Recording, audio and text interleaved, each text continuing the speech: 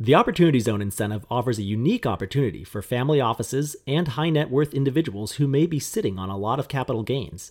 But should you or your family office invest in Opportunity Zones? And what deals are worth pursuing? Find out in today's episode as I discuss these topics and more with family office real estate professional DJ Van Kuren. Welcome to another exciting episode of the Opportunity Zones podcast, the weekly show where we interview Opportunity Zones professionals and experts, from fund managers to tax advisors, from real estate developers to venture capitalists. If it impacts Opportunity Zones or the opportunity funds industry, we cover it here on the Opportunity Zones podcast. Welcome to the Opportunity Zones podcast. I'm your host, Jimmy Atkinson. Joining me on this episode to discuss how the Opportunity Zone program can work for family offices is DJ Van Kuren. DJ is a member of the Forbes Real Estate Council and founder of the Family Office Real Estate Institute. For the last year and a half, he has served as vice president for the Heyman Family Office, and he is also the author of Real Estate Investing for Family Offices. DJ, thank you for joining me today. Welcome to the podcast. Thanks for having me, Jimmy. Absolutely. So today's episode is really going to be geared toward high net worth individuals and family offices in particular who may have questions about investing in opportunity zones. So DJ, you are the family office real estate expert, and you literally wrote the book on this very topic. So to start the show off, I'd like you to give us a view of the big picture. How much real estate investing are family offices doing? What has 2018 looked like, and what are you expecting in 2019? Well, the average allocation to real estate for a family in the U.S. is about 10.8%. Globally, it's about 18%. So it makes up, a good portion of a family office's allocation of their investments. And quite a number of families have actually created their wealth through real estate or created their second area of wealth creation through real estate. So it plays a pretty significant role in that of families. And also, in the last year and a half, because families haven't been able to get yields at the banks or by buying other types of investments, they've actually used real estate in order to generate cash flow.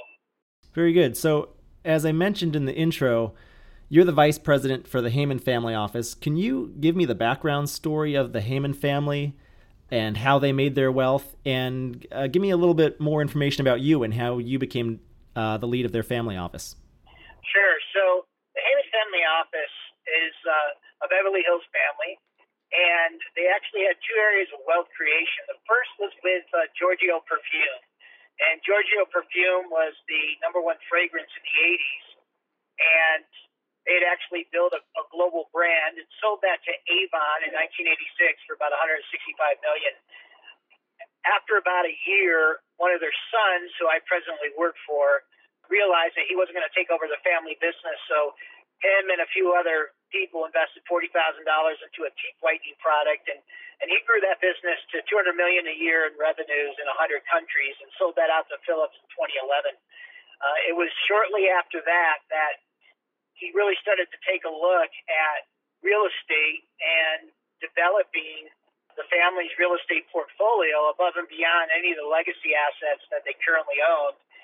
And that's really how I came about working for the Heyman family. Prior to working for the Heymans, I actually worked for a family office out of Boulder, Colorado for quite a number of years. And I was headhunted to come aboard to work with the Heymans. And so we've been really focused primarily on the real estate portfolio, expanding the current assets that they own, and disposing of certain assets that they have as well. And so that's really been the focus, and we're actually in the process of developing an office brand, boutique brand, which would be the first in the country under the name Vibe. Vibe, very good. The Heyman family story sounds like a pretty interesting one, just the fact that they had two different generations have large exits like that. That must be pretty rare to see that in your field. Yeah, it is. You don't you'll see some families that'll have multiple exits, maybe under the same patriarch or matriarch, but to see another family member or a generational family member create a significant amount of wealth themselves doesn't happen very often. And, so that says quite a bit for, my current principal, who's the first generation. Very good. That's a neat story. Well, this is the Opportunity Zones podcast, so I want to shift gears and dive into opportunity zones here. So my regular listeners already have a pretty good understanding of the Opportunity Zone tax incentive, but I'm expecting that this episode is likely being listened to by a lot of family offices who may just be beginning to learn about the program. So for them, could you give a brief explanation of how the Opportunity Zone program works and why it might make sense, or maybe it doesn't make sense right now, for family offices with real estate investing experience? Sure. Well, it's also for families that don't have real estate experience as well. Sure. Which I'll explain to you here in a minute. But basically what happened toward the end of last year, there was an incentive and a program that was put together that got pushed through Congress and was called the Opportunity Zone. And this is made up of 8,700 different areas throughout the country that were actually handpicked by the local people that are in charge of those areas. And the objective was to try to take some of these areas that were maybe a little depressed or up and coming, or they're hoping to have them up and come, to really add to the economic benefits of that area. And so for that to happen, they came up with the Opportunity Zone Fund, which from a 50,000-foot view, it allows you to sell an asset of some sort, whether that's a piece of real estate, whether that's a sale of stock, a sale of company. And rather than pay capital gains on that sale, you can actually roll all of your gains as an investment into an opportunity within one of these opportunity zones. So let's say that you had $3 million that you had coming back that were profit, and let's say you had to pay $1 million worth of capital gains. Well, instead of only being able to invest $2 million into the Opportunity Zone investment, you can actually invest the full $3 million. So in a sense, you really use Uncle Sam's dollars in order to benefit from that. And if you hold that for 10 years, any additional gains that you'd have on that investment would be tax-free. So that really provides quite an incentive for families and high net worth individuals to take some money off the table, per se, in some of their other investments and invest that into an opportunity zone, whether it's in real estate, private equity, or let's say you started a manufacturing facility. So it is really something that can truly allow families and high net worth to benefit. Yeah, I think the program offers a fantastic tax benefit.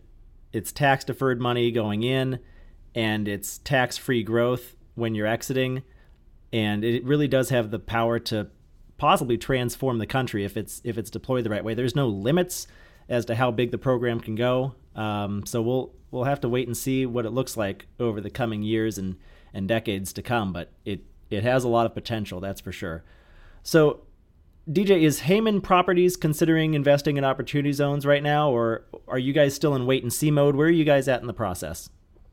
Well, there have been a couple different regulations, stages of regulations that come out. However, we still don't have all the final regs, and that's supposed to be coming in the first quarter of next year. So, we're being cautiously optimistic, I guess you could say. We're waiting for the dust to settle because we want to make sure that we understand all the specifics of the opportunity zone investments. And, although a lot of it is already fleshed out, there's still quite a bit of questions that actually have to be answered. And when you talk to people that have dove into this information and are quite knowledgeable, you still hear some different viewpoints or different levels of understanding. So because of that, we're in a wait-and-see mode, until all the final regulations come out. Very good. That's probably a wise thing to do. I know a lot of people are in wait and see mode all over the country still waiting to hear some more from the IRS. And I'll ask you a little bit more about that later. But first, I want to ask you about what you're hearing from other colleagues. You're a leader in the family office industry. I know you speak at a lot of conferences and you have different media properties. How much interest have you heard from other family offices in this Opportunity Zone program? What have you been hearing from your other colleagues, and how have you been advising them to proceed? Well, as a whole, there's been a tremendous amount of interest from family offices, and in fact, there are some, Opportunity Zone funds that have started to market, and they've had quite a bit of interest from family offices as well. So I think it's going to be something that you will see quite a bit of money flowing to, and one of the main reasons is because one of the biggest issues that families have to deal with is from a tax perspective. So if they're able to shield some of their taxes, or in this case, actually, have something be tax-free on the other side of the coin, it's something that's of great interest. When I talk to other families about this, and I'll get phone calls, with my thoughts and everything else, the biggest thing that I continue to emphasize, and I wrote about this in a couple different Forbes articles as well, is that it still comes down to the investment. You still have to look at the fundamentals. You have to say, who's the operator? What have they done? Do they have experience in this area? Because it will be a different type of, if it's a real estate investment, it'll be a different type of investment because it's a different kind of an area, right? It's typically a lower income area, or an area that's, that they're really trying to bring out of a low economic hardship. And so, I mentioned that you've got to look at the fundamentals. You got to look at the investment itself, and does the investment stand on its own?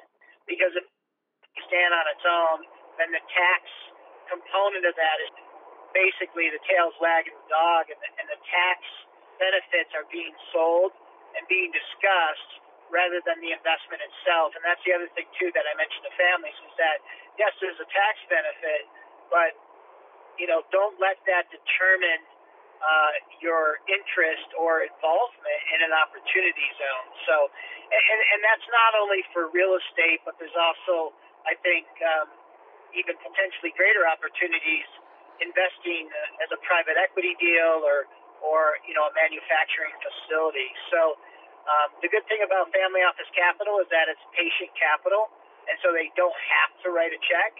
And, that will be something that I think will be definitely a benefit here for those families that, like us, wait until the dust settles and, get very specific on what those opportunities are and what the underlying investment and operator are.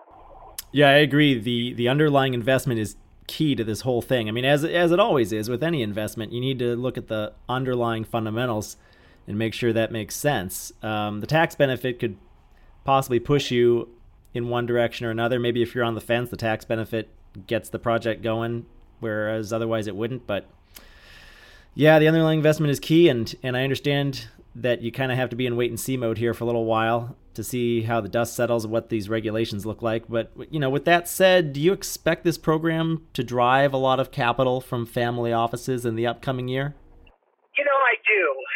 I do. I think that it's definitely going to drive investment dollars that are going into the program.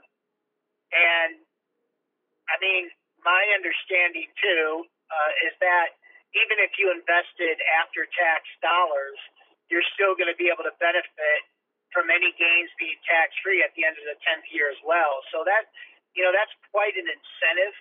And so I do think that there's going to be quite a bit of money that's coming. And I also heard too, I think that there'll be insurance companies who pay tax will have quite an interest in this as well. Oh, that's interesting.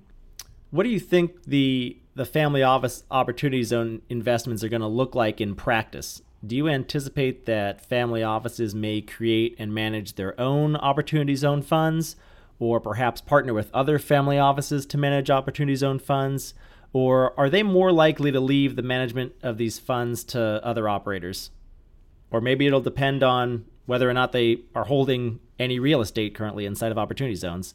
Who do you think is really going to drive these funds? Yeah, well, for one clarification, which is, one of the things that was brought up within this legislation is some of the vernacular, and an opportunity zone fund can either mean a single project, so a single building, or it could mean multiple buildings. So that's, it's using the same word, but yet it has two different meanings. So, one of the things that a lot of attorneys are doing and accountants, they're going to their family offices and they're saying, hey, do you have any properties that are in the opportunity zone? So they're making them aware and taking a look to see if there's a way that they can capitalize on the opportunity zones themselves. Real estate families that made their capital in real estate or money in real estate, they're more likely to actually take on a project themselves. In fact, they'll typically do any type of real estate investments on their own rather than going through somebody else. The families that have an allocation toward real estate but didn't create their wealth in real estate will most likely work with a local operator or a sponsor to invest into these different areas and rely on their expertise. They do that with their typical real estate investments, and that'll be the same case in these opportunity zone areas. Okay, so I guess it's going to be a little bit of both depending on your experience. So if enough family office has a lot of real estate investment, they may have the appetite to set up their own funds and projects, but otherwise there will be avenues for family offices who are not as comfortable with real estate investing. They'll be able to take advantage of other fund sponsors who may be able to help them. Is that basically what you're saying? It is, and the one thing that I would be I'd want to emphasize too, off of something that I said earlier, is that there's a lot of people that are going to be offering these investment opportunities that may not have any experience in real estate, but are trying to capitalize on the program itself. Family offices do want to be aware of that, or high net worth individuals really want to be aware of that, and investing into some of these areas are totally different or outside even what some of the real estate families have done, because they might have been investing into hotels in, the most expensive area in every part of every city that they have a property in. And if these areas are economically depressed, that's a different type of a product that's going to have to be built. So I think that one of the big things, once again, that families want to take a look at is, does the sponsor or the operator have experience of actually doing development in one of these opportunity zone areas? And I think one of the best operators to work with would actually be someone that has worked in these areas before. Maybe they've used new market tax credits, which is another tax incentive, or maybe they've been in enterprise zones, which is another tax incentive for real estate investors. And all they're doing is what they have been doing for the last 20 years, but now you've got this extra benefit of it being within an opportunity zone. To me, that would be the most solid decision to invest into an operator that has that type of experience. And I think you mitigate a tremendous amount of risk if you did that. Yeah, that's very good advice. Yeah, so if you're a family office with real estate investment experience, that doesn't necessarily mean you might have the appetite for an opportunity zone investment if in the past you've only developed property in already developed economies or already developed areas or Class A type buildings. This is a little bit of a different wrinkle. You might want to rely on an operator with more experience in that area. Yeah, correct. And once again, it depends, because there are some opportunity zones that are in, New York City, for example, that is just already going through the gentrification process. Or there's also the old area of Las Vegas, where the owner of Zappos has been gentrifying that area for years now. You look at some of those areas, and that's not really a blighted area. Those are areas that are already started that gentrification and change that's been happening. And so you want to really have a good understanding of the area that's being proposed for investment. Yeah, that's a good point. It's worth noting that when these opportunity zones were designated, they were able to designate the opportunity zones based on several years old census data. I think some of the census data went back, more than 4 or 5 years even in some cases, and that's a lot of time sometimes in certain areas that have transformed rather quickly. And another point to that end is that these opportunity zones are intended to be low-income areas, but the Treasury actually allowed certain areas that were not classified as low income so long as that they met some certain other criteria and were adjacent to low income neighborhoods. So there's a few opportunity zones out there. If you look at the map, you'll see, hey, you know what, this area isn't really that blighted. This neighborhood isn't that economically distressed. It's already on the upswing. Maybe this could be somewhere where I could focus my money, focus my investment. We're a little bit more comfortable investing here. I don't know if that was the intent of the program to give tax benefits to areas that were already on the upswing, but I think that's going to end up being what's most comfortable for a lot of investors, for sure, at least at the outset. Yeah, and I think that one of the things at family offices, one of the not only what is the experience of the operator, but one of the biggest things we're going to be looking for, and I suggest to families to look for too, is ask if they've done any type of market demand analysis.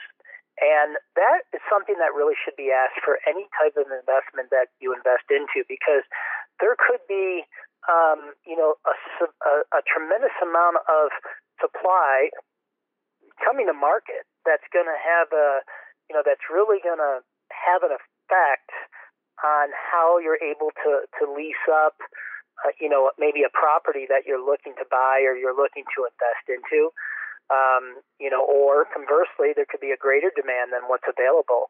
And I think that that's something that really needs to be discussed with that operator or a sponsor about, what type of research have you done? Because ideally, if it is an area that's in the path of progress, which means, it's sort of like a wave where you've got development and gentrification that's happening, and it sort of just is going down the way.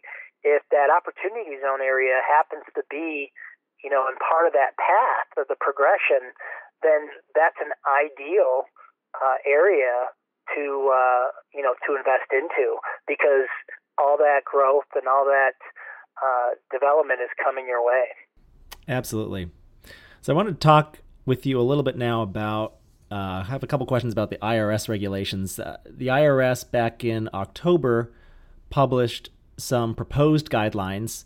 As a potential investor, are you still looking for more guidance from the IRS? I know there's a lot of conflicting information out there. What unanswered questions are you still waiting to get clarification on?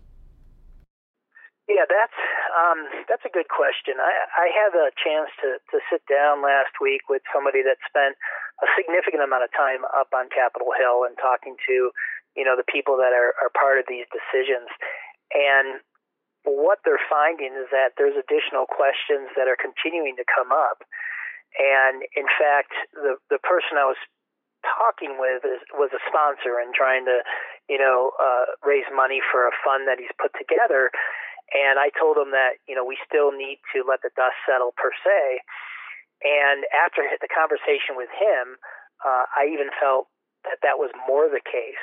For example, one of the things that they bring up is that when you go to sell, if you've got multiple properties in an opportunity zone that's part of the investment, you've got to sell them all at the same time. And so does that mean you have to convert it into a REIT, which if somebody's got 3 or 4 properties within a fund, they're not going to do that, and can you sell them all at the same time? Now they may say best efforts, but what's the clarification for that? So it's those type of questions that we're waiting for.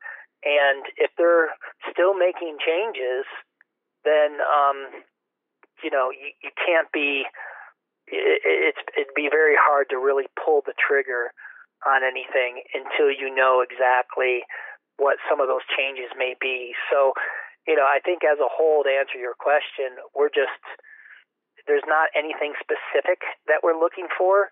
It's just overall, we want to know what the last guidelines are. Right. And as we mentioned earlier, those are expected to come out sometime in the new year in 2019, hopefully by the first quarter. Yeah, so there's a lot that we're still waiting to see there. I think one of the biggest issues in the proposed regulations that came out a couple months back in October is that the taxpayer must exit his investment before the end of 2047 if he wants to be able to exclude gains from the investment. Or in other words, if he wants to actually take advantage of the biggest tax break, which is the tax-free growth in the Opportunity Zone Fund. What do you make of that? I mean, the fact that you have to sell by the end of 2047, I just see like there's going to be a huge rush to the exits in the mid-2040s. And is that problematic, or would you have liked to have seen a longer time horizon there? Well, this goes back to clarification, because I think that you have to sell, you have to have an exit after the 10 years. And then, the other question is, well, if you sell the property within 5 years in the Opportunity Zone, you reinvest it, do you start up another 10 years for it, So I think that it's not necessarily saying that it's one investment that's just going to go the full time, because there may be iterations. And I also believe that that's when the program ends. So it's more of a, this is where the finish line is for people to know, because you don't have to invest next year. I mean, you could invest the year after, and then your 10 years is going to start. So, it depends on when you're making your investment. And I don't necessarily think there's going to be, a rush. I mean, to some extent there may be, but, that's a long time from now. It is. Awful long time from now. It is a long time from now. It's just something that's on my mind, though, is the fact the program does end eventually, and in order to take advantage of that tax-free growth, the IRS, at least as of their most current proposed regulations in October, they say that you do have to exit to get those gains on the books that you can exclude. Right. But yeah, that's right what you said. You don't have to invest next year, although 2019 is a big year for this program because it's the last year that you can take full advantage of the step up in basis. One of the provisions in the Opportunity Zone legislation is that you're able to step up your cost basis from your initial capital gains 15% if you hold for 7 years. But the drop dead date for that is the end of 2026, which would mean that you have to get your money in by 2019. That said, there are still a lot of other benefits to the program if you aren't able to get in by 2019. If you want to wait till 2020 or 2021, you're still good. You're still going to get a lot of tax benefit if you happen to miss out on 2019. But that said, 2019 is expected to be a very big year for this program. Yeah, if that, they also had some additional tax incentives that if you were to invest before the end of this year, but that would be next to impossible, right. I think, to do. However, it's very, very easy to form an Opportunity Zone Fund. I believe it's a one-page document that you put in with your taxes at the end of the year. And so anybody can create, this vehicle very, very easily. And, which is something else I think that is a cause for caution. However, with what you're saying, everything having to get in by the end of the year, I think that momentum of investment is going to pick up considerably the closer you get to December of next year. And so you'll see quite a bit of money, that are flowing into these areas, which hopefully, a lot of families that are investing aren't just doing it haphazardly, but still, going back to the fundamentals like I talked about before. Yeah, I think you're right. I think we're on the cusp of a big wave of momentum. We're recording this episode and we're going to release this episode in December of 2018. And I expect the next 12 or 12 and a half months are going to be pretty wild ride. We'll see what happens though. Geographically, where do you see good opportunity zone deals? I know we spoke a little bit about that earlier, but wanted to get some more thoughts on you in terms of geography, and also what are some of the factors that investors should look at when determining which opportunity zones to invest in?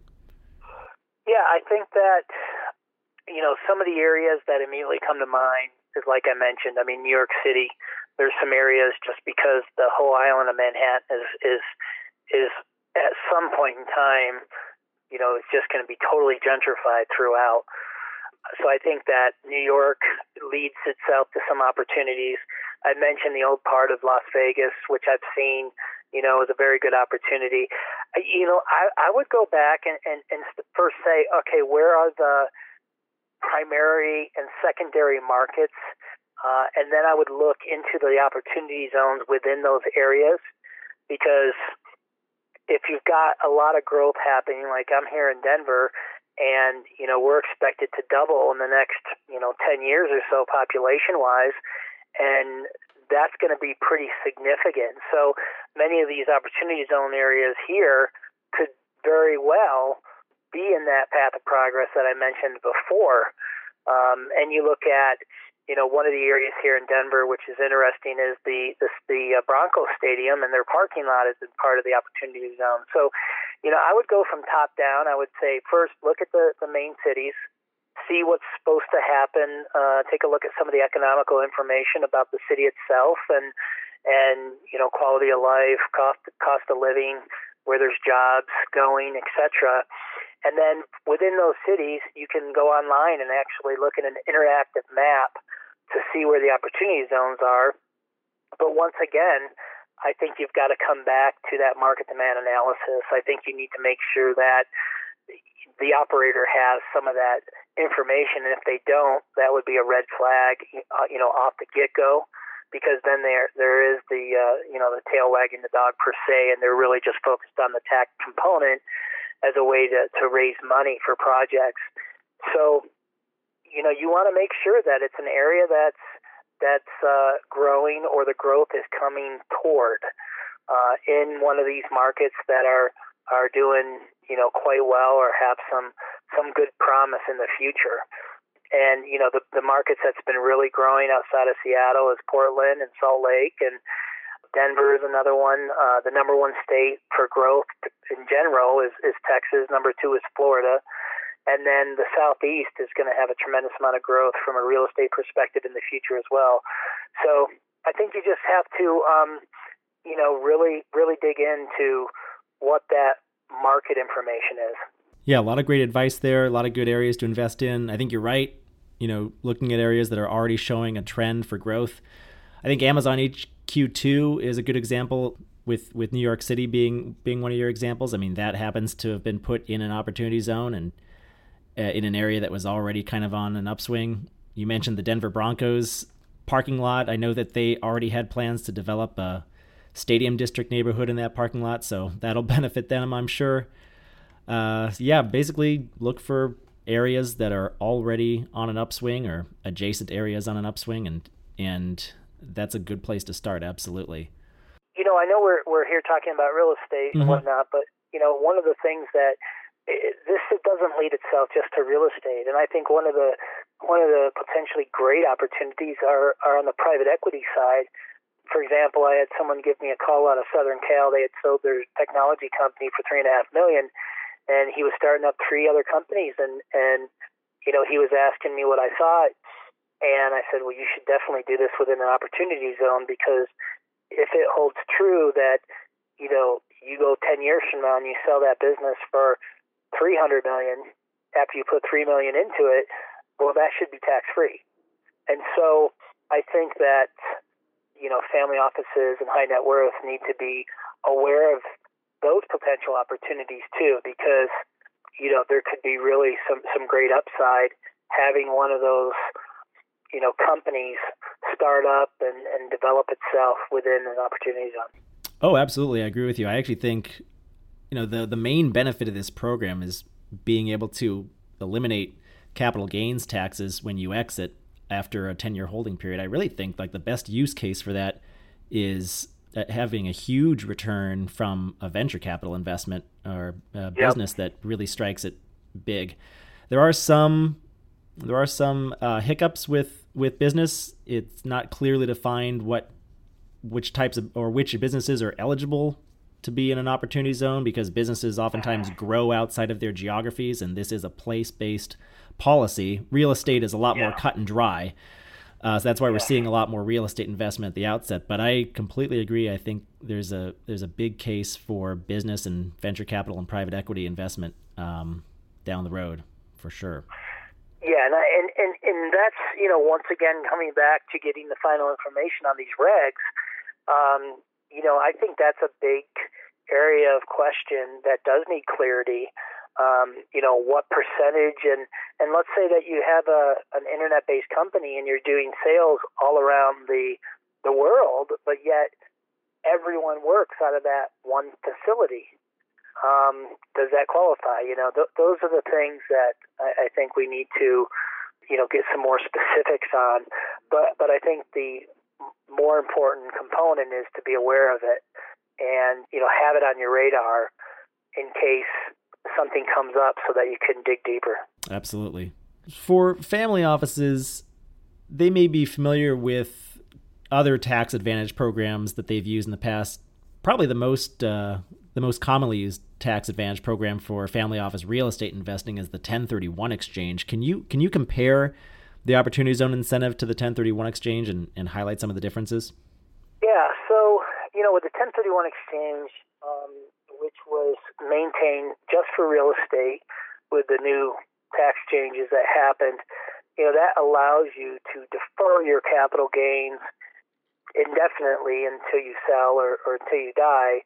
So what happens is that instead of paying taxes, you go through what's called a qualified intermediary. You need a third party, and then you invest into another property, which is considered like kind, which is the same amount or greater. So you have certain guidelines that you have to invest, but the premise is that you're using that capital gains capital in order to reinvest. My old patriarch actually had deferred $150 million worth of capital gains, and which is a considerable amount. And based upon today's tax laws, when you die, there should be a step-up basis. So it can be quite beneficial and create a significant amount of wealth. The Opportunity Zone Fund is that if you're rolling money over, you have the ability to only pay a very, very, very small amount of those capital gains after a certain period of time, but any growth from that investment would be tax-free if you held that for 10 years. So if you decided after 10 years to sell, any of the gains is going to be tax-free, and you'll have a step-up from your other monies. And whereas the 1031, if you decided to sell after 10 years, you are going to have to pay capital gain tax on that money. Yeah, the Opportunity Zone incentive offers a few advantages over the 1031 exchange. You don't have to wait until death. You don't have to go through a qualified intermediary. There's just fewer hurdles to clear. And the capital gains can come from any type of sale, right? It doesn't just have to be real estate. So a lot more flexibility. In some regards. There's some hang-ups with the Opportunity Zone program, most notably that the investment has to occur within certain geographies, of course, but so there's some pros and cons to each tax advantage. Yeah, I think that, going back to what we talked about a few times before, is that it still comes down to the opportunity, right, and the investment opportunity, and what does that look like. With the 1031 exchange, you're not limited to any area, so you've really got more choices. And you can also go into a stabilized asset. You could buy an apartment building that's already built and leased. You could buy a single tenant property like a Walgreens and, clip coupons and derive an income from that. Whereas the properties that you're going to be investing into in an opportunity zone are primarily going to be development, or it's going to be a significant value add to where you've got four walls and you're redoing that whole property internally, and that's because of some of the requirements that the Opportunity Zone has. Which is if you pay $1 for it, after the cost of land, you've got to at least put that same amount into the property itself. And so, you've got to make sure that those numbers are going to work. In an area like San Francisco, that's not a problem because usually I think the cost of construction is 4 times what you paid for that, for the, the property per se. So that's one of those hurdles. Once again, you got to make sure that's going to be cleared, but you do have a little bit more flexibility on the 1031. Yeah, that's a good point. The substantial improvement provision of purchasing real estate in an opportunity zone. If you purchase a piece of real estate for $1 million, and let's say that's the building value, you need to improve that building by at least $1 million. So that's definitely worth consideration. DJ, how are you promoting education of opportunity zones and real estate investment for family offices and other private wealth management firms? I know you're one of the leaders in the industry. What are you doing to promote education within this space? Well, I've written a number of articles on this, and it's more of an investor be aware of type. I also speak on panels throughout the U.S. where we're talking about opportunity zone funds and not only talking about my thoughts, but also families and what they should be aware of and whatnot. Also, we do have information on the website, and I've done a number of podcasts where we've talked about opportunity zones. And in the magazine, in the Family Office Real Estate magazine, we've also had an article in our last issue about opportunity zone funds, or about opportunity zones, and we've got another one coming up because one of the people that I asked to write about, which was very interesting, was down in Puerto Rico. Well, Puerto Rico had the big problem with the storm, and I don't know if you knew this, Jimmy, but that whole area is an opportunity zone. Yeah, the entire island is an opportunity zone, essentially. The entire island is an opportunity zone, which is crazy. It's unfortunate, but it's good that they're going to have that, incentive for development to happen and stuff down there.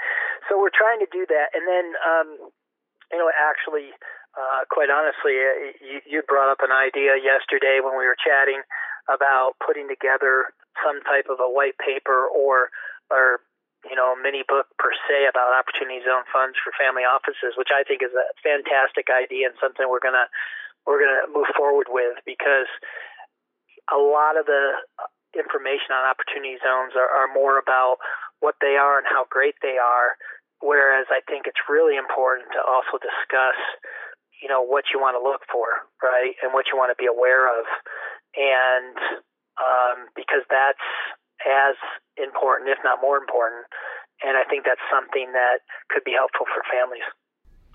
Very good. Well, DJ, I think this has been a great episode for family offices and others who are interested in opportunity zone investing, and I really appreciate your time today coming on the show. Thank you for chatting with me. Before we go, can you tell our listeners where they can go to learn more about you and your work and possibly that upcoming white paper? Where can they find out more about you? Sure. So the best place to go is actually in my name for a website, which is djvancuren.com. That's DJ, V as in Victor, ANKEUREN.com. And so that's one where, and you've got my phone numbers there, my email address is there, so anybody can get in touch with me. Also on Twitter, it's at djvancuren.com, where I'll constantly send out some information and helpful, useful thoughts, which go out to families in regards to real estate. And that's the best place for myself. And then, we've got this for families, this magazine that's coming out quarterly at Family Office REM for realestatemagazine.com. So between those areas, or you could just Google my name, you'll be able to track me down. Very good.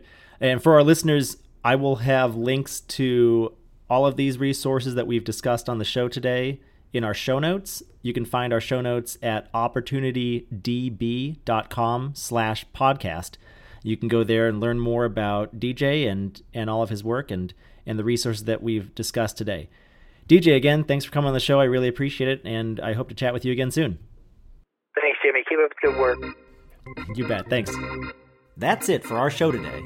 A huge thank you to you, our listener. If you liked this episode, please rate and review us on iTunes. The Opportunity Zones podcast is produced by the Opportunity Database. Visit OpportunityDB.com to learn more about Opportunity Zones and Opportunity Zone Fund investing. You can learn how to subscribe to this podcast and read more about today's guest in the show notes by visiting OpportunityDB.com/podcast. And we'll be back soon with another episode.